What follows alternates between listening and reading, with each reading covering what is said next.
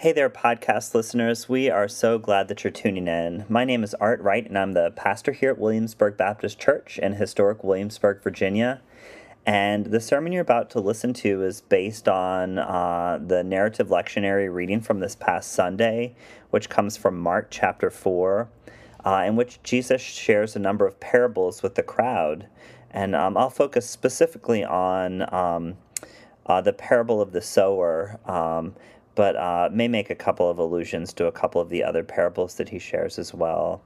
We really are glad you're listening, especially as we move into this new year. We're mindful that part of what it means to be church is to reach and participate in church life in different ways for different folks. And so we know that a lot of our folks work on Sunday mornings, and so it's hard to get to worship sometimes when you work on Sundays. And so part of our intention is to try to broaden our understanding of what it means to be church together. And so that church just isn't the folks who are in the room on Sunday mornings, but everyone who somehow participates in this community of faith, and we consider you part of that. And so I really am glad you're listening.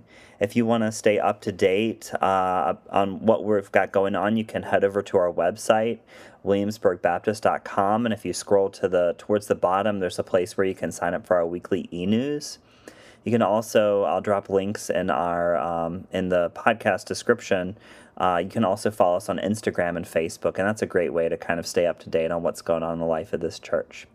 I should also mention that the podcast, our sermon recording didn't pick up the very beginning of our sermon, and so I re-recorded that, and you'll hear that in this this is studio voice that I'm recording with now, and then the sermon audio from the worship itself will pick up. And so sorry about that hiccup, but I really do hope that this sermon is a blessing to you this week. Thanks so much again for listening. God bless.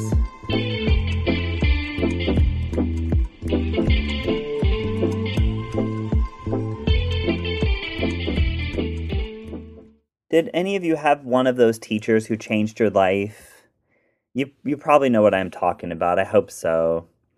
I could probably point to a number of teachers, but Mrs. Vanderlock was my 11th grade AP English teacher, and she keeps coming to mind this past week. She had such a remarkable impact on my life's trajectory. She was of short and slight build, but she possessed the most remarkable and powerful spark of vitality in her. And one of the things that stood out to me the most when I first started in her class was that she made us write so much. She was aggressive about it, it seemed. And she didn't hand out easy A's, which made us work all the harder. And if I had to pinpoint one moment in time when I feel like I really learned how to write, her class was it. She made us write persuasive essays, challenged us to articulate our opinions and perspectives, and asked us to see the world in new ways. One of the things I appreciated most about Mrs. Vanderlock's class is that she assigned a book called The Power of Myth by Joseph Campbell and Bill Moyers, and that was one of those books that was the right book at the right time in my life. It literally changed the way I see the world, and I loved it so much that I asked her if I could keep my class copy, and I ended up underlining half the book and jotting notes in the margins, and it's still on my bookshelf at home, something like 25 years later. If you remember the movie Dead Poets Society, she was my Mr. Keating. Oh, Captain, my Captain. At least a couple of times now in my adult life, I have tried to track her down and failed. But to this day, I wish I could reach out and say, "You may not know this, but you changed my life. I am where I am in part because of you." Mrs. Vanderlock loved her craft and loved her students and gave so freely and generously to us. She was a consummate teacher who did not hold back. If you need a lunch conversation with a partner or a friend, that would be a great conversation starter. Talk about that teacher in your life. But Jesus was that sort of remarkable teacher as well, and it strikes me that we only have a fraction of his words that he spoke in his life that are actually recorded in the Gospels. But what we do have is a treasure trove, and what we get in today's scripture reading that Jeff and Diane read is a sampling of the parables that he would have shared with crowds who came to learn from him. And parables are short stories that serve as teaching tools, and Jesus will often use parables to compare this movement that he's inaugurating to the kingdom of God. He compares them to ordinary, everyday things that people would resonate with, like farming and household items. But here's the thing that's so remarkable and also so challenging about them. Parables never just have one easy-to-digest theological meaning or answer. Parables are tricky. You think you have them figured out, and then you look at the story from a different angle, and you find it reveals something entirely new to you. If Jesus wanted, I suspect that he could have just as easily stood up and given a 3-point sermon. But he didn't. And if he did, his listeners probably would have forgotten them by the time they got home and turned on the football game. But he gave us stories instead, because stories stick with us and invite us to wonder where we find ourselves in them. We never fully exhaust the meaning of parables. If you want a nice, clear answer from the Bible, don't read the parables. You're not going to get it. But you're going to get a few parables today, whether you like it or not. Jesus is standing alongside the Sea of Galilee, and so many folks have come out from the countryside to listen to his preaching that he has to climb into a boat and push off a short way so that he can address them without getting overwhelmed. And he says many things to them in parables, but Mark just gives us a sampling, the first of which is the famous parable of the sower. You may remember it. A farmer goes out to plant seed, and he scatters it all about so that some falls on a road, and other falls on rocky ground, and others land among thorny plants, none of which are conducive to these seeds growing and maturing and putting down roots and bearing fruit. Only some seeds land on good soil, but when they do, they bear so much fruit. Let anyone with ears to hear listen. Is the meaning obvious? Clear as mud? The way Mark tells it, not everyone gets it, because the disciples will have to ask Jesus to explain the meaning of the parable later. But to the farmers and fishermen and other agricultural workers who made up most of Jesus' audience, here's the thing that would have stood out to them. This farmer in this story is not doing what normal farmers do. Now, I know this because I grew up on a farm myself, and some of my fondest early childhood memories are helping my dad and my grandfather as they were planting or tending or harvesting crops in the field. And so I remember the deliberateness with which they fertilized the fields and tilled the soil and loaded seeds into the planter that would then place them carefully in the ground. All of this was intentional and purposeful so that the seeds were given the best chance to grow and yield an abundant harvest. They never once just threw seeds every which way, right? You just don't do that as a farmer. And so the behavior of this farmer in the parable would have been shocking to Jesus' rural Galilean audience, most of whom were probably poor folk who were dependent on getting a good return on their work. They wouldn't just waste seed like this farmer. They were going to plant it carefully because at the end of the day, they needed to put food on the table for their families. But 3/4 of the seed goes to waste in this story.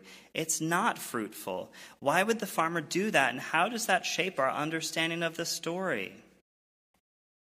Now, Mark does give an explanation of sorts of the parable in his gospel, but we purposefully skipped that in the scripture reading because the crowds would not have had the access to that explanation either. And I wondered what it might feel like for us to hear the parable as the earliest listeners would have. Here's how Mark explains it, though. The seed is the good news, the gospel, but when some people hear it, malignant forces prevent it from taking root in their lives. Others do hear it and receive it joyfully, but when they don't develop any depth, when they don't grow any roots, then the joy dies out quickly. Others receive this seed, this good news, but they find that worldly desires and worries about wealth and status and stuff choke out their ability to bear any fruit. It's only the good news that is planted in good soil that is able to bear an abundance of fruit. And I like this explanation well enough from Mark. And I would guess most sermons I've heard on this parable lean heavily on this explanation. But be like the good soil so that God's word can take root in your life and flourish. It's a good message, right? And it's helpful because it helps us make sense of why some people seem receptive to the gospel and the movement of the kingdom of God in the world, and why others aren't receptive to it. And it might take some of the sting out of situations when we invite friends to church and they turn us down, for example. Oh, they're just bad soil, right? It's not the nicest thing to say to you about your friends. But my hunch is that in telling this parable, Jesus wanted this story to breathe so that it might take on different and multiple meanings. And so I wonder what happens if, instead of seeing ourselves as soil in this story, we see ourselves as seeds. Some of us are scattered and land in places where we can flourish, and others, for reasons beyond our control, land in places and circumstances where we struggle to grow. Maybe some of us are born into lives of good soil, where others are born into parched deserts, where we have little chance of growing deep roots. And then the invitation becomes, when we read the parable in this way, for us to build an equitable world full of soils where everyone can flourish. I don't know. I wonder what happens if we read this parable with the realization that sometimes in life we are good soil ourselves, when we have done the hard work of fertilizing and plowing and nurturing our lives and our bodies and our minds so that we can receive wisdom and insight. And other times we are bad soil, and we do get choked up by the worries of life and the allure of wealth and status. What if the question isn't, am I good soil or not, but when have I been good soil, and when have I been good soil, and when have I been bad soil? And how might I tend my life that I might be more open and receptive to God's movement in the world? And I wonder what happens if we put ourselves in the shoes or the sandals of the farmer himself. What if we are the ones who are tasked with recklessly scattering seeds and love and grace into the world, not sure where they will actually take root, but still called to share the divine message of love far and wide anyway? When we turn the parable around and view it from different angles, we begin to see the depth and richness that it offers for our lives of faith. It doesn't yield just one answer, but maybe 30 or 60 or even 100. A couple of thoughts that are lingering with me this week. One is this. What can each of us do in our lives to receive God's love and grace and help it grow and flourish? How can we prepare and till the soil of our lives, so to speak? Are there specific practices that are important to us and as individuals in a community?